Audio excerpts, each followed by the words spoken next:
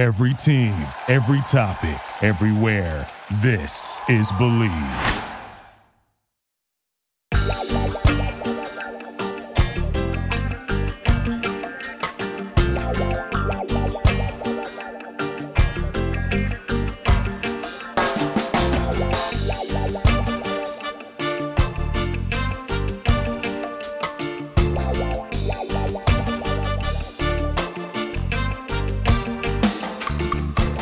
Hello and welcome to the Healthy Herb Podcast, a place of information and inspiration for the home herbalist. I'm Bridget Doherty of the Solidago School of Herbalism, coming to you from a bridged island on the coast of Maine. In today's show, I'm talking about ground ivy, a common lawn plant that is likely growing right under your feet. Before we get started, I want you to know that I'm not a doctor, nor do I diagnose or treat people. What I share is based on my own experience and what I've learned from my mentors. Ultimately, I want you to be empowered in seeking and achieving your own version of optimum health. I want you to be inspired to connect and relate to the common plants that grow all around you. Together, let's make home herbalism be as common in the everyday household as cooking a healthy meal. Now, without further ado, let's have some fun and dig in.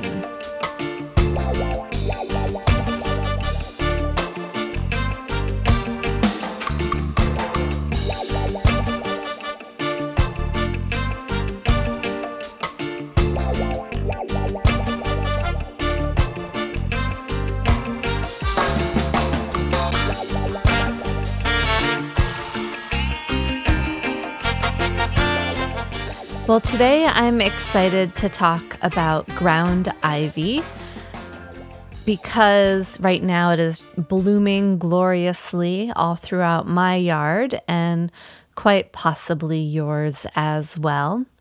And it's a plant that I feel like was really commonly worked with, both in making beer and as medicine in history, but as kind of in some ways grown out of popularity. It's not an herb that dries well, so it's not an herb that's commonly on the market. It's not one that you can often buy, but it is a really easy one to harvest and work with yourself, and a lot of gardeners or lawn perfectionists often dislike this plant. But for me, I've always loved it, and it's a wonderful wild mint. But before we get into ground ivy, I wanted to just talk about a couple different things first, briefly.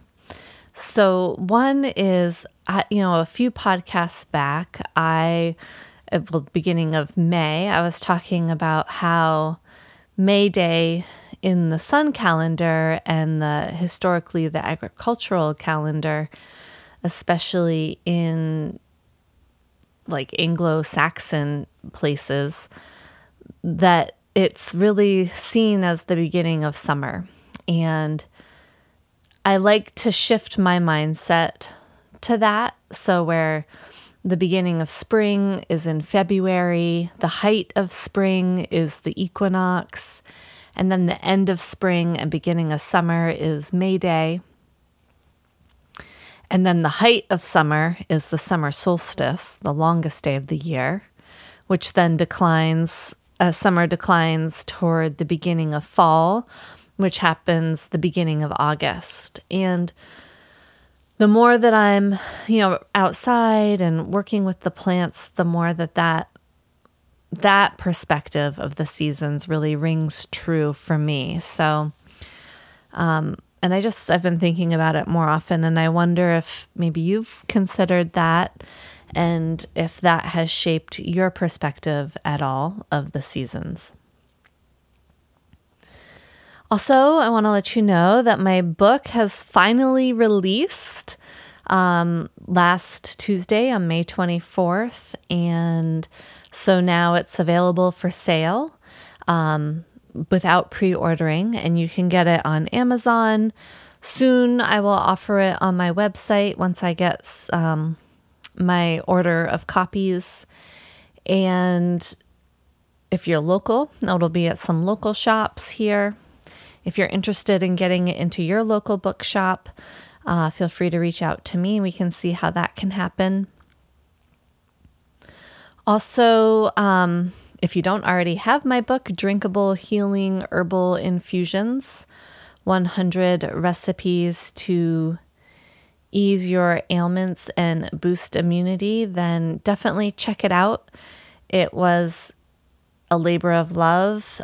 It's very nice, like basic beginner level herb book, which really goes into detail on how to make herbal preparations that can be turned into beverages. So everything from tisane tea to long infusion, nourishing infusions to syrups, decoctions, honeys, shrubs, oxymels, switchel, all kinds of fun herbal infused beverages, even hot chocolate, smoothies.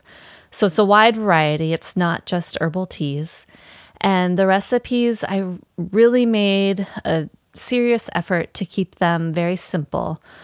And you can build on them once you really get used to them, or they're a nice base recipe that you can always change if you need to. But I really just focus on like 1 to 3 herbs in each recipe. A lot of recipes are just one herb, where we're really focusing on that one herb, as well as the actual process of making the remedy. The chapters go by body systems that the recipes benefit, and there's the top 15, the Fantastic 15 is what it's called in the book, the 15 main herbs that are throughout the recipes in the book, and they each have a page about them in the book. So check it out if you haven't already, Drinkable Healing Herbal Infusions. And if you already have a copy, I would be so grateful if you'd be willing to leave a short review on Amazon. Really helps the placement of the book for visibility, and it really just helps the publisher know that it should keep publishing copies of the book, and it would just really help me out. So if you are into it, if you like it, if you have a couple minutes, I would appreciate it. Thank you so much. Now, there was a question that came up from a listener that also has a copy of the book and follows me on Instagram as well. And she has seen me talk about, post and in the book, a recipe for astragalus root nourishing herbal infusion, where I've also do this with some other roots as well, like burdock root, where I'll make a long infusion with a root versus doing a decoction. And a decoction is where you simmer a root. And so so she was wondering, what's the difference and how do you decide one preparation over the other? And so I wanted to get into that a little bit before I dive into ground ivy. So it's a good question. And definitely whenever I have, historically studied herbalism and herbal preparations, kind of the common understanding with decoctions is that any kind of hard plant material, like dried roots, berries, and seeds, generally all get decocted because it's harder plant material and it takes a longer time to extract the medicinal properties from it versus just doing like a quick 20-minute tea steeping. And so in that case, definitely versus a 20-minute tea, or tisane, as I like to call it, especially in the book, just to clarify between green tea, black tea, and then herbal teas or tisanes. So that if you were just to have a root, generally roots aren't made into a 20-minute steeped tisane unless it's a root that has a lot of volatile oils in it, and which is what you're going for. And then usually a tisane is enough. And same with seeds that have a lot of volatile oils. So a root would be like valerian root. You might just make a tea or a tisane out of the valerian root because it has a lot of these volatile oils that help give it its sedative properties, where if you were to decoct that or simmer it for a long time, those volatile oils would very likely simmer off in the steam. So there's always gray areas and exceptions to any rule in herbalism. And there's always 5 different ways to do something and 5 different herbalists that are going to tell you different ways, which is, in my understanding, one of the more beautiful aspects of herbalism is it's hard to do it wrong. You can always experiment and figure out what works best for you and decide on what you're going to, try things a variety of ways and see what you like best and what works best for you. But short of the long is that the roots and the seeds get decocted unless they have volatile oils, and then they're steeped. Then we enter the realm of the nourishing herbal infusion, which I had learned originally from Susun Weed. And her perspective on why she came up with the nourishing herbal infusion, which is where you steep, you weigh out an ounce of herb and you put it in a quart jar. You fill the jar with boiling water, you put a tight lid on it, and you let it sit on the counter for 4 to 8 hours. And she says that she really started doing that because she was originally decocting these plants and would kind of be distracted or leave the kitchen and end up burning the plant material. And so for her, this was something that she got a similar result with, where it's a long infusion where you're really extracting the minerals, the nutrients, the proteins, the more food-like constituents of the plant. And you can do it with some roots. So I like to work with the nourishing herbal infusions as well. And I like to sometimes do roots as nourishing infusions.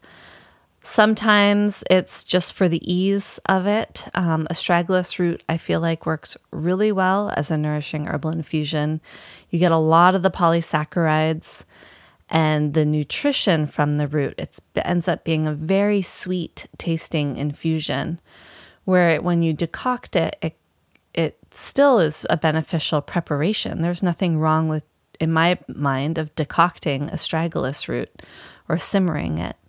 But it's going to taste a little different. It's going to taste a little more bitter. You're going to extract a little bit more of the bitters from it, a little bit more earthy, and you'll concentrate it more, which is maybe what you're going for.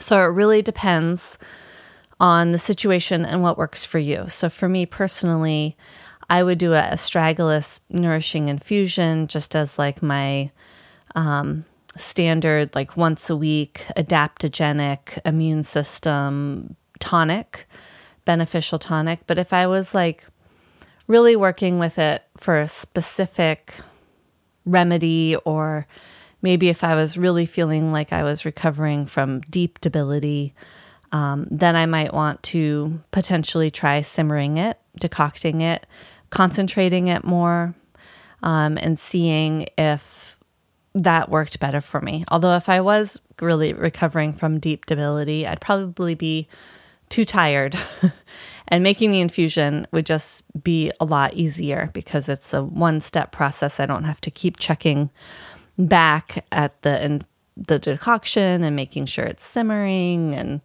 I don't know, for some reason infusions just seem easier process for me. I also really like doing a nourishing herbal infusion of the burdock root. Again, if I really wanted a very bitter burdock root extraction, like for really enhanced digestion, then I would probably decoct it and make a more concentrated, bitter beverage.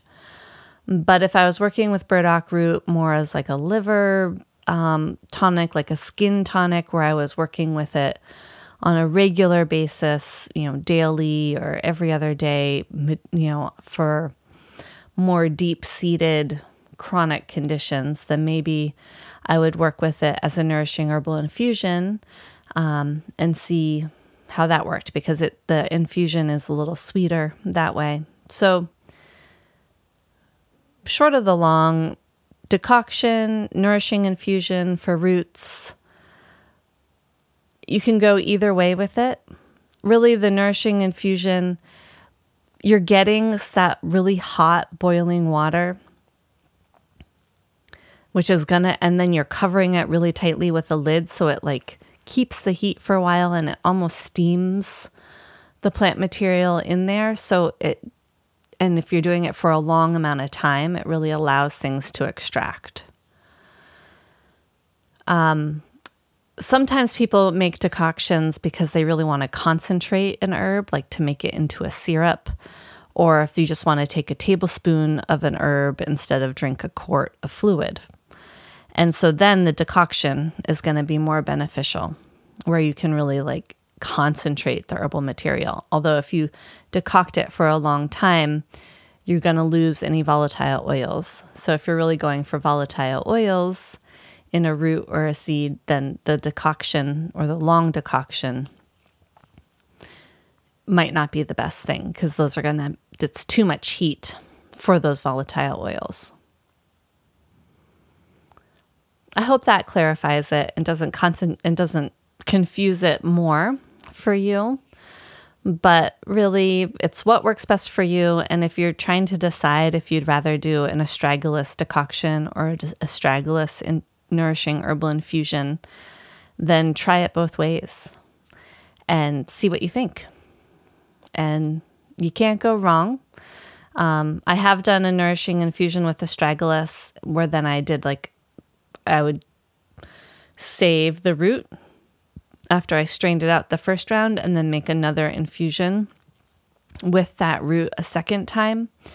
And I really didn't feel like, you get a little bit of more out of the root, but there's really not much left in that plant material after the first extraction in the nourishing infusion. So for me, I feel like I really do get a lot of the properties and constituents from the root in the nourishing infusion. But be your own judge, play around with it, and see what works for you. All right.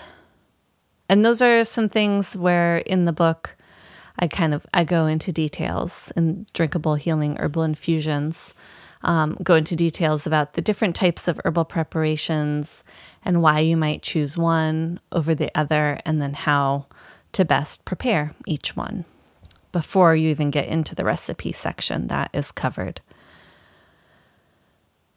All right. So I really am looking forward to talking about ground ivy. Ground ivy, the botanical name is Glaucoma hederaceae, or hederaceae. It also has a couple other botanical names that it has gone by, which is Nepeta herediaceae or Nepeta glaucoma. But those might be older names. The one that I hear the most lately is the Glaucoma hederaceae.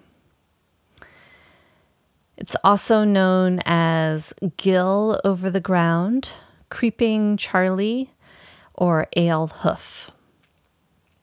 And it is in the mint family. It's actually a pretty fragrant wild mint, and it's a perennial.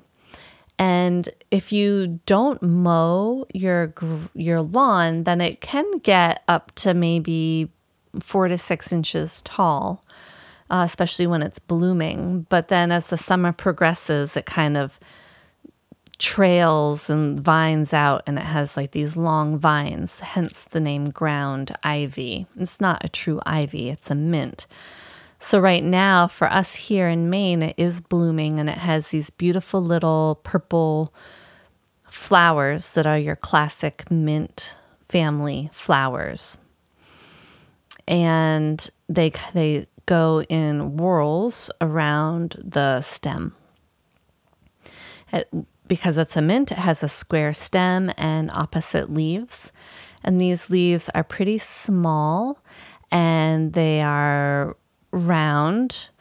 Some people say they are kidney shaped because they kind of are round and then they kind of join in on one side in the center. So if you think of like a kidney bean, where it's kind of more lobed on one side and then indented on the other side. And the leaves also are, they're kind of scalloped edged, I would say. And I think it's a very beautiful plant. When you smell it, it's like minty, but more like earthy, kind of rich. Some people liken it to either oregano or basil more than peppermint, although for me it smells relatively pepperminty.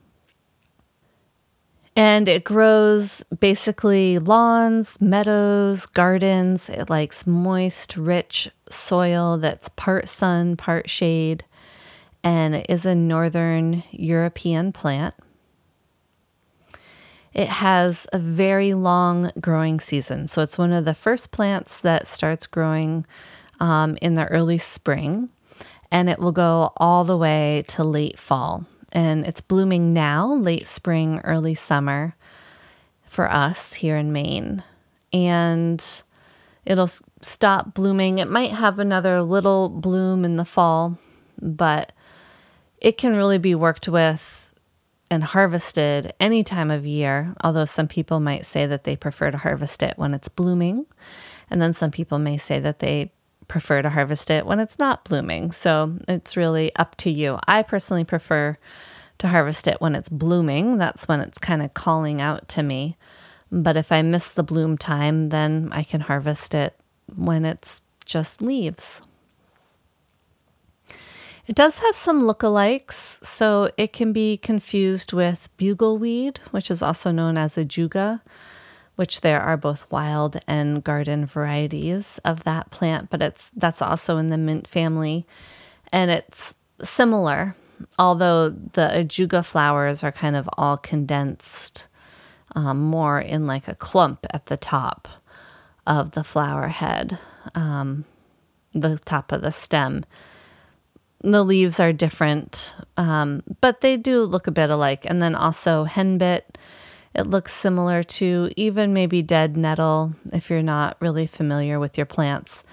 I don't know of any super poisonous lookalikes, but it's a good plant to really get to know before you really start working with it. And again, that smell is another really nice telltale way to know that you have the right plant. Historically, it has some magical uses, which I found written up in the book Cunningham's Encyclopedia of Magical Herbs. And those are that ground ivy is used to discover who may be working negative magic against you, if that is such a thing. But I guess that was the thought of how, I don't even know how people would work with that. You can, I guess they say that you can place the herbs around the base of a yellow candle and burn it on a Tuesday, and then the person will become known to you. I don't like to think of anyone working negative magic on anyone or against anyone, so I think that that's just an interesting folkloric thought and potential use of the plant. Another interesting historical use of the plant is, especially in the history of Saxons, that it was used to clarify and add a bitter flavor to beer. And that is why it is known as Gill over the ground, because gill is a technical term from beer making. There's a French word, Guiller, which is like, I might be pronouncing that wrong, but it's Guiller, which means to ferment beer. And historically, there have definitely been lots of herbs that were added to beer other than hops. And this was one that was worked with quite a bit. There are many wonderful constituents within the gill over the ground or ground ivy.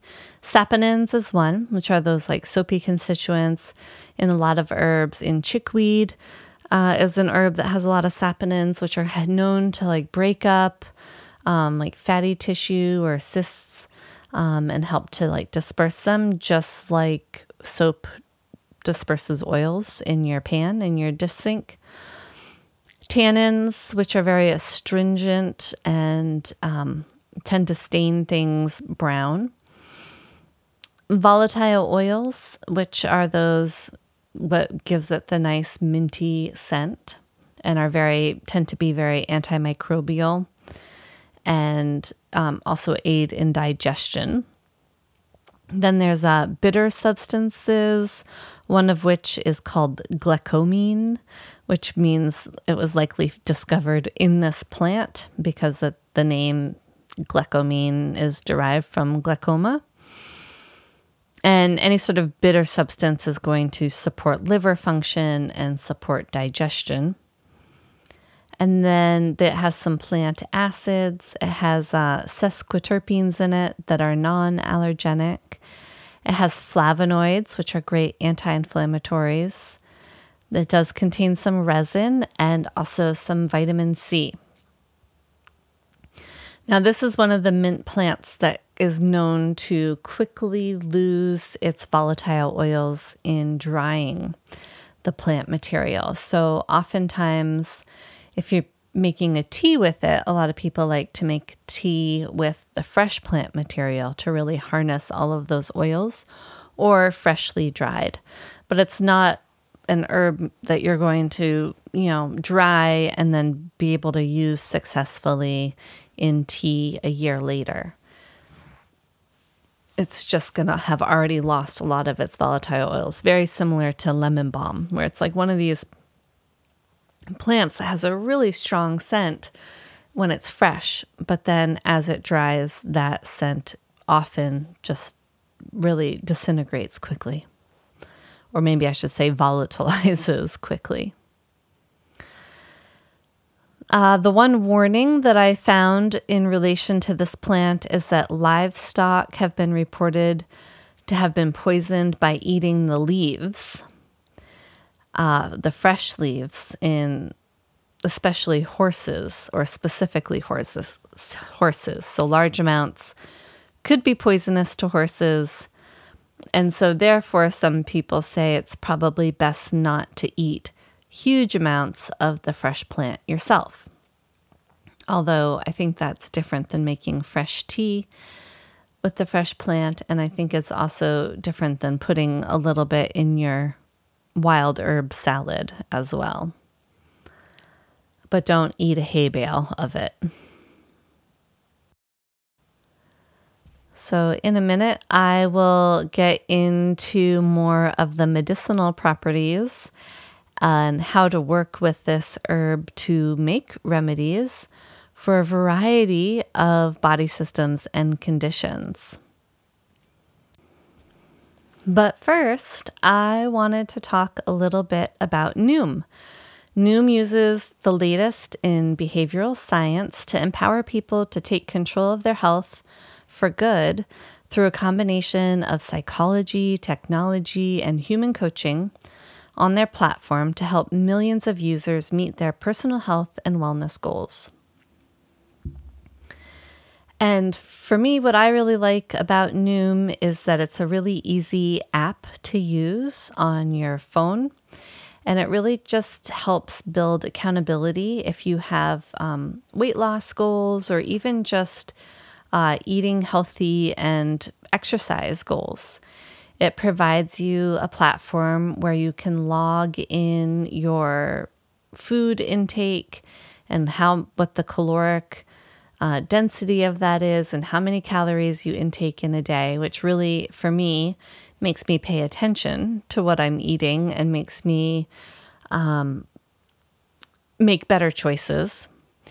And then it also allows you to log in your exercise. So it can tie to your pedometer and keep track of your steps. It can give you goals for calorie intake and for number of steps in a day that you want to achieve. And it can always increase those step goals as you go. And then you can also input other activities or exercise that you do. And it will account for how many calories you likely burned in doing that exercise. So for me, not only does it build accountability, but it also just gives me perspective on my day-to-day intake and output. So if you want to start building better habits for healthier long-term results, you can sign up for your trial at noom.com/believe.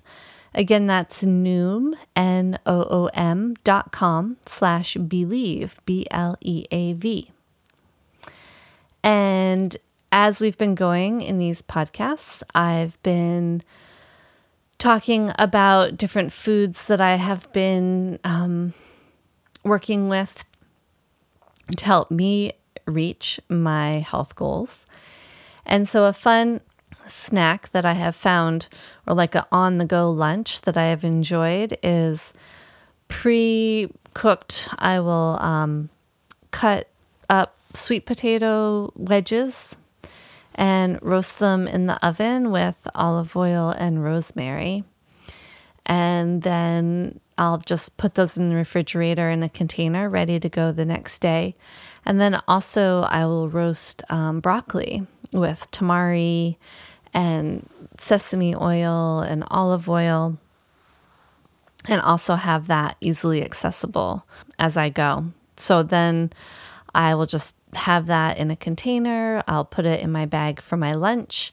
And then if I'm really on the ball, then I'll also have my tahini salad dressing that I love to make, which is like a tahini and lemon juice and ginger and celery and some warm water. I went into more of a recipe a few podcast episodes ago, but there's also lots of tahini salad dressing recipes out there for you, just as a nice creamy dip. And I find that to be very filling and very low calorie and pretty tasty in the middle of the day. And it's a nice cool treat on a hot summer day as well. Okay, and now back to ground ivy. So some medicinal properties, I'll get into some medicinal properties of ground ivy and some specific body systems that it's helpful for. And then I'll go into more specifics in each body system and how ground ivy could be helpful. And then I'll talk about some of the best ways to prepare the herb. So I hope that you're able to locate some in your local lawn or edge of your garden and start working with this plant, because it is an abundant weed and also really beneficial in a lot of different ways. So I said earlier that it had bitter constituents, so it has a bitter property, which again really helps to improve digestion and liver functioning. It's aromatic, which basically comes from the volatile oil constituents I was talking about. And the aromatic herbs tend to be antispasmodic, to help ease, spasms of soft muscles, soft organs like intestines or lungs, and potentially even like leg cramps or uterine cramps. Aromatic herbs also tend to, ease gas and bloating after digestion, and they also tend to be antimicrobial. So that's like one herbal term that kind of covers a bunch of different actions. Astringent. So I mentioned the tannins in this plant. And so astringency comes from tannins and probably a multitude of other plant constituents. Tannins tend to tighten mucous membranes and improve the functioning on a cellular level. Can also tend to dry out tissues and conditions where there might be too much dampness or moisture. And we'll see how that can be beneficial, like especially for excess mucus in the sinuses or congestion in the lungs. Also, if there's like diarrhea, astringents can be really helpful. If there are wounds or sores on the body, then astringents can really help to heal those and draw the tissue together. Astringents can basically have a lot of actions that kind of trickle down from that one property. And we'll get into more details as we go.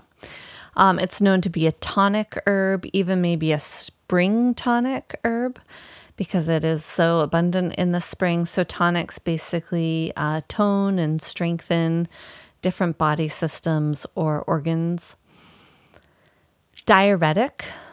And so a diuretic helps the body to eliminate excess water retention. They tend to have obviously an effect on the kidneys and sometimes also on the cardiovascular system. Decongestant, so definitely helping to obviously clear congestion in a variety of places. We'll get into those details. Anti-inflammatory, which is in part tied to the fact that it's bitter and aromatic and astringent. All of those properties also tend to tie in with anti-inflammatory or inflammation modulating.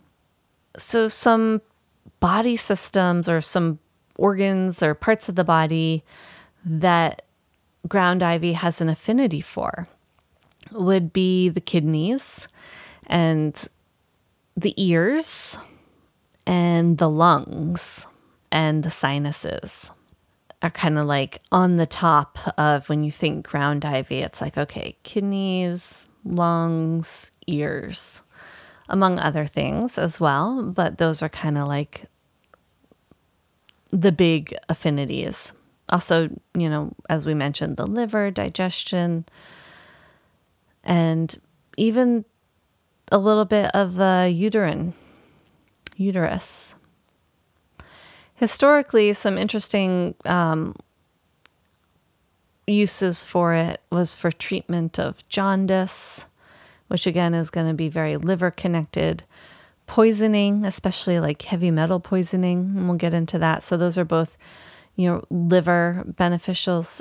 Sciatica, so that would be, because it's anti-inflammatory, antispasmodic from those volatile oils. Relieving gout. Again, anti-inflammatory, working with improving digestion and liver. And then also historically was used against the plague. And I would imagine that is because of those volatile oils, among other things, and the excess congestion or its ability to decongest and fight colds and flus. So because it has these astringent tonic properties, it's known to be a tonic or tone the mucous membranes that are found especially in the ears, the nose, the throat, and throughout the digestive system and the lungs. Now you'll notice that demulcent or like mucilaginous was not among the properties of this herb. And it's definitely more astringent and drying than demulcent. So there's a difference there. For demulcent herbs also benefit these body parts, ears, nose, throat, digestive system, where they really help to soothe and coat and restore the mucous membranes.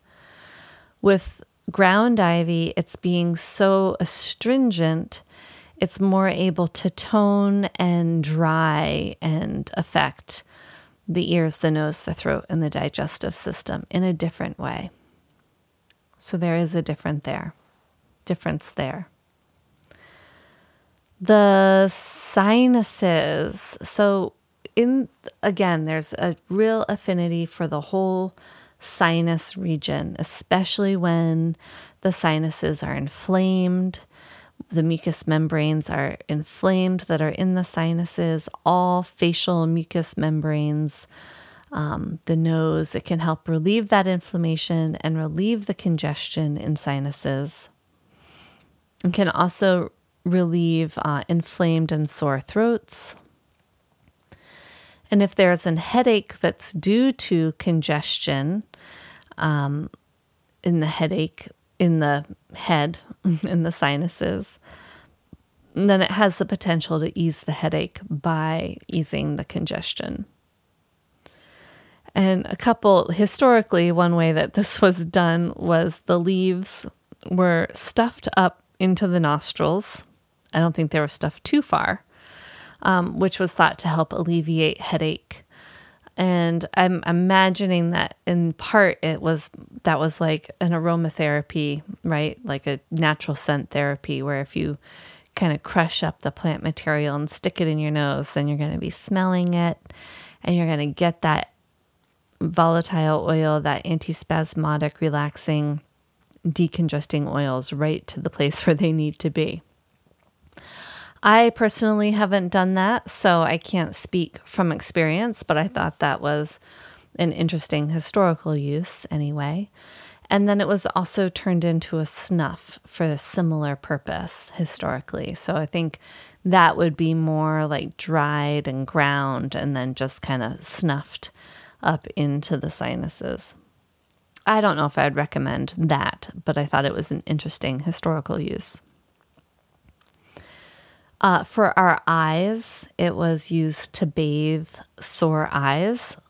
So, doing an eye wash with the tea of the glaucoma, or maybe doing putting the tea on a wash rag and then closing your eyes and putting that wash rag over your closed eyes could also be very soothing and astringent for sore and tired eyes. Now, ground ivy also has this really cool affinity for the ears. And I've heard a lot of different herbalists talk about it, and especially helping reduce tinnitus and earaches, fluid trapped in the middle ear, or like a buildup of earwax. And I thought an interesting place where I first read about that was in Culpeper's Color Herbal. And Culpeper is like a really old male herbalist, or he was from historically herbalist, and who actually like wrote down a lot of the information. And this book is edited by David Potterton. And it's a pretty interesting book because it has Culpeper's words in it, and then it also has historical uses, and then it has in the same section of each herb, it has the current uses for it. This is the background to Nicholas Culpeper's The Complete Herbal, which was published in 1649. So on page 13, he has glaucoma hederaceae, or ale hoof is what he calls it. And he starts out by saying, "The juice dropped into the ear doth wonderfully help the noise and singing of them, and helpeth the hearing which is decayed." So, and then there's a bunch of other use. I mean, it really goes into quite a variety of different works. He also says A herb for all inward wounds, expulsurated lungs or other parts, either by itself or boiled with other similar herbs. It eases griping pains, windy and choleric humors in the stomach, spleen, or belly. It helps the yellow jaundice by opening the stoppings of the gall and liver, and melancholy by opening the stoppings of the spleen. It expels venom or poison and also the plague. It provokes urine and women's courses. The decoction of it in wine, drank for some time, eases those that are troubled by sciatica or hip gout, and also the gout in the hands, knees, or feet. So, I find this an interesting book. Check it out if you haven't already found it. But interesting, there's not a lot of herbs that are talked about to help ease tinnitus. And so when you find one, it's kind of nice, especially if that is an issue. And if I had tinnitus and I wanted to work with ground ivy, I would make a tincture myself with it and work with it that way, because then you're kind of preserving that fresh aspect of the herb instead of only being able to make tea from the fresh herb. Because if you live somewhere where there's winter, you don't always have access to the fresh herb. So not only does it benefit the sinuses, the eyes, and the ears, but it also can really benefit the lungs, which makes sense based on its actions. So what it can do is relieve congestion that's caused by colds or coughs, and can really help ease prolonged colds and coughs. And it can also, if there is congestion in the ear that is caused by colds or coughs, or, having some sort of chronic flu or viral condition, then it can also help ease that aspect of ear congestion. It's considered to be a mild expectorant, which helps the cough to be more productive. And so if there's like mucus that's too much that you're trying to cough up but are having a hard time doing so, then expectorant herbs can help break up that congestion and lift it up. And that's definitely a nice mint quality, especially mints that have these volatile oils in them. So in so doing, it relieves congestion in the lungs and is also helpful for people who have asthma. And for me, I'd probably, if I had asthma, I wouldn't wait until I had an asthma attack. This would be an herb that I would just work with in one form or another, and we'll get into some different preparation ideas, but on a daily basis to just help keep the airways open, to help prevent spasms and or excess mucus congestion in the lungs. So also beneficial for digestion, which we have mentioned. So because of those bitter constituents and the volatile oils, those are like the magic pair in an herb that you're going to be looking for that are going to aid in the digestive process. Also, because there are tannins, it can relieve any sort of diarrhea internal, and also help to relieve hemorrhoids externally. Probably as more of like a sitz bath, where you fill a pan that you can sit in with the tea of the Glaucoma heteroaceae. And then it's also known to help alleviate constipation. So if you either are constipated or have diarrhea, it's going to help to modulate both of those. Also, inflammation like gastritis or indigestion. So like kind of nausea, queasy feeling, or if your gallbladder's not functioning properly, so helping you to digest fatty foods. Probably also be beneficial if you experience regular heartburn. And this is another thing that I found fascinating that you don't really hear a lot of plants referenced. in helping is that it helps the body to remove lead and other heavy metals. So historically, it was used for people who were said to have painter's colic, which was an upset belly from working with too much lead paint. There are a few other herbs that I have heard of that help to relieve heavy metals. So that's ground ivy. That's what we're talking about today. I've heard of cilantro having the ability to do this, and definitely the seaweeds also having the ability to do this. I'm sure there are others as well that aren't coming to my mind at the moment. Again, this herb also is really well known to have an affinity for the kidneys. Some people say, that even the leaves are kidney shaped and could be considered a doctrine of signatures around that. So any sort of problems in the kidneys, any sort of urinary tract infections, and again, with the diuretic action, it can really help with any sort of water retention in the body. And then also it's known to act upon the uterus, as Culpepper was saying. I've also seen other people mention that it's been known to bring down retention of the placenta. So if the baby's born, but the mother's having a hard time releasing the placenta, then ground ivy could be helpful. I'm not really sure how or in what preparation, but something to consider to have on hand.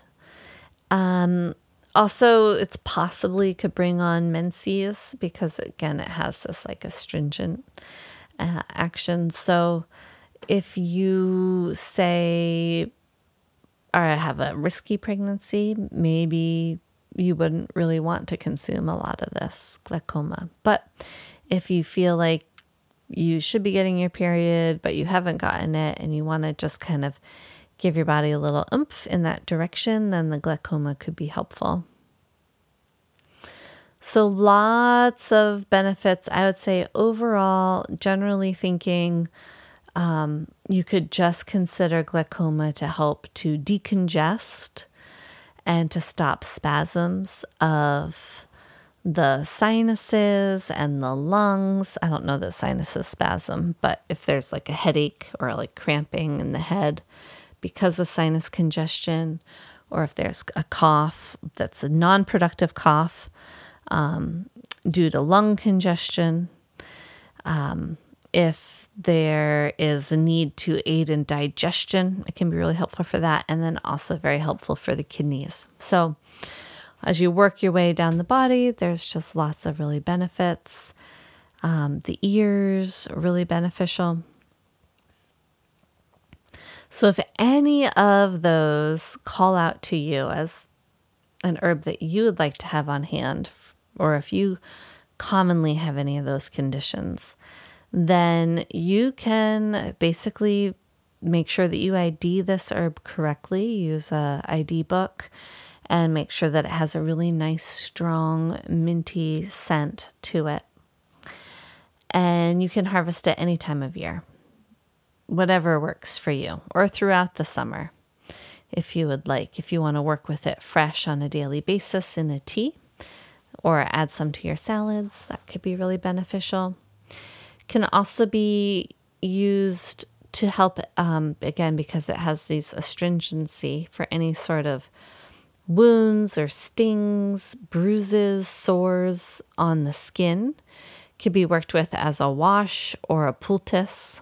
A poultice is where you kind of mash up the herb and apply it directly. A wash is where you just kind of like wash yourself with the tea.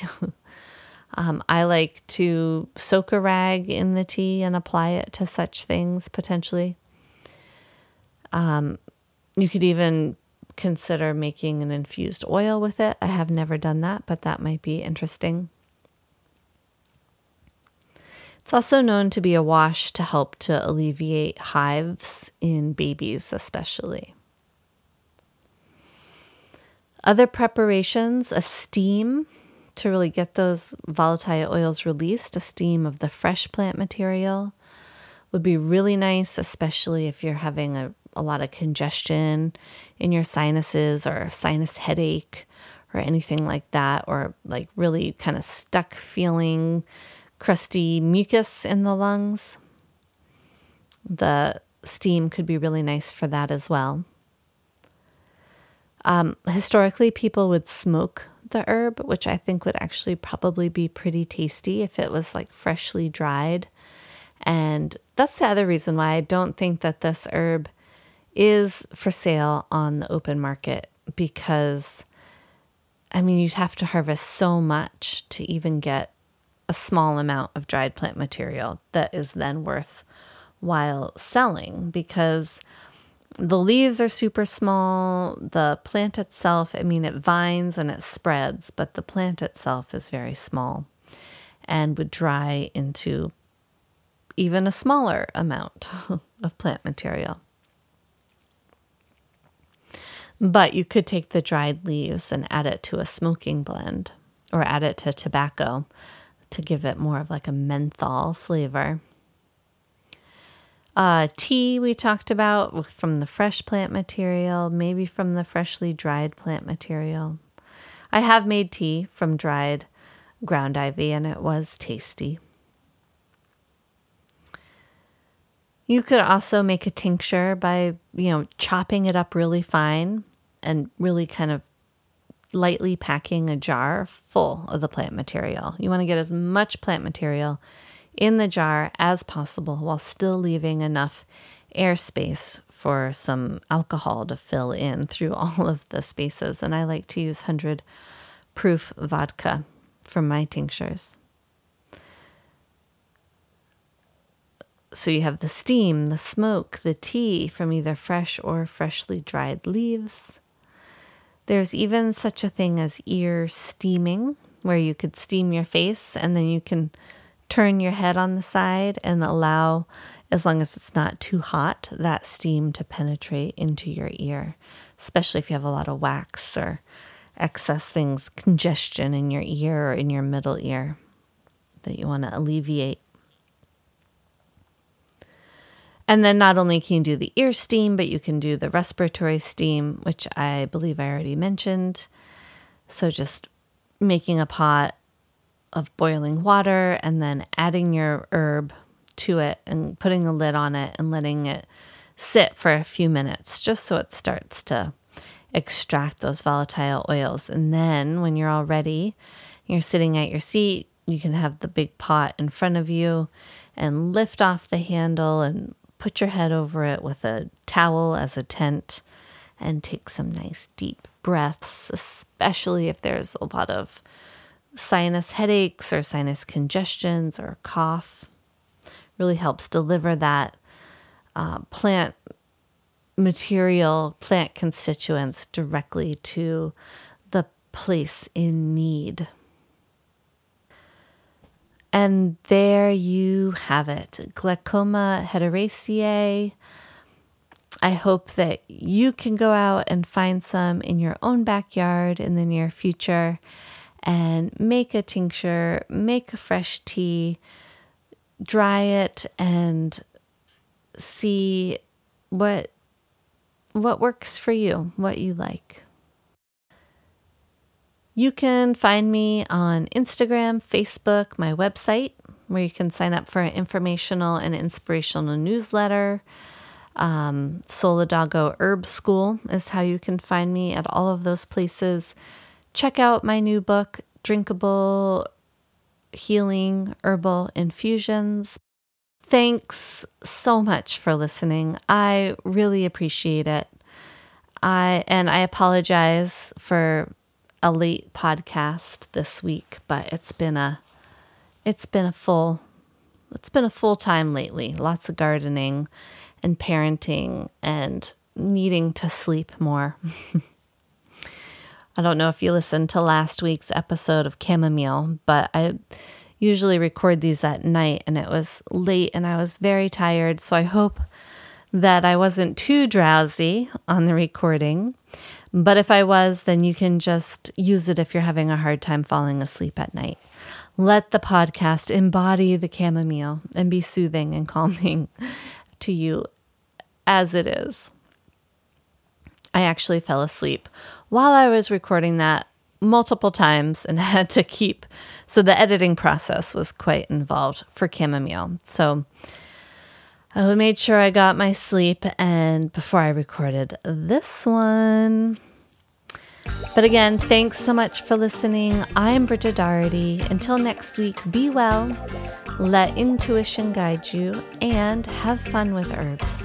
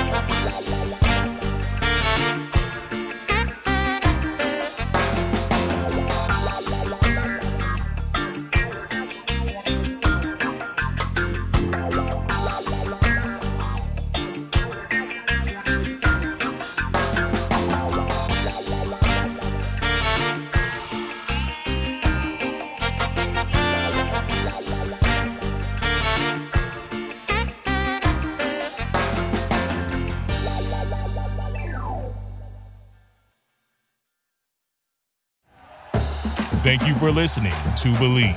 You can show support to your host by subscribing to the show and giving us a 5-star rating on your preferred platform. Check us out at Believe.com and search for BLEAV on YouTube.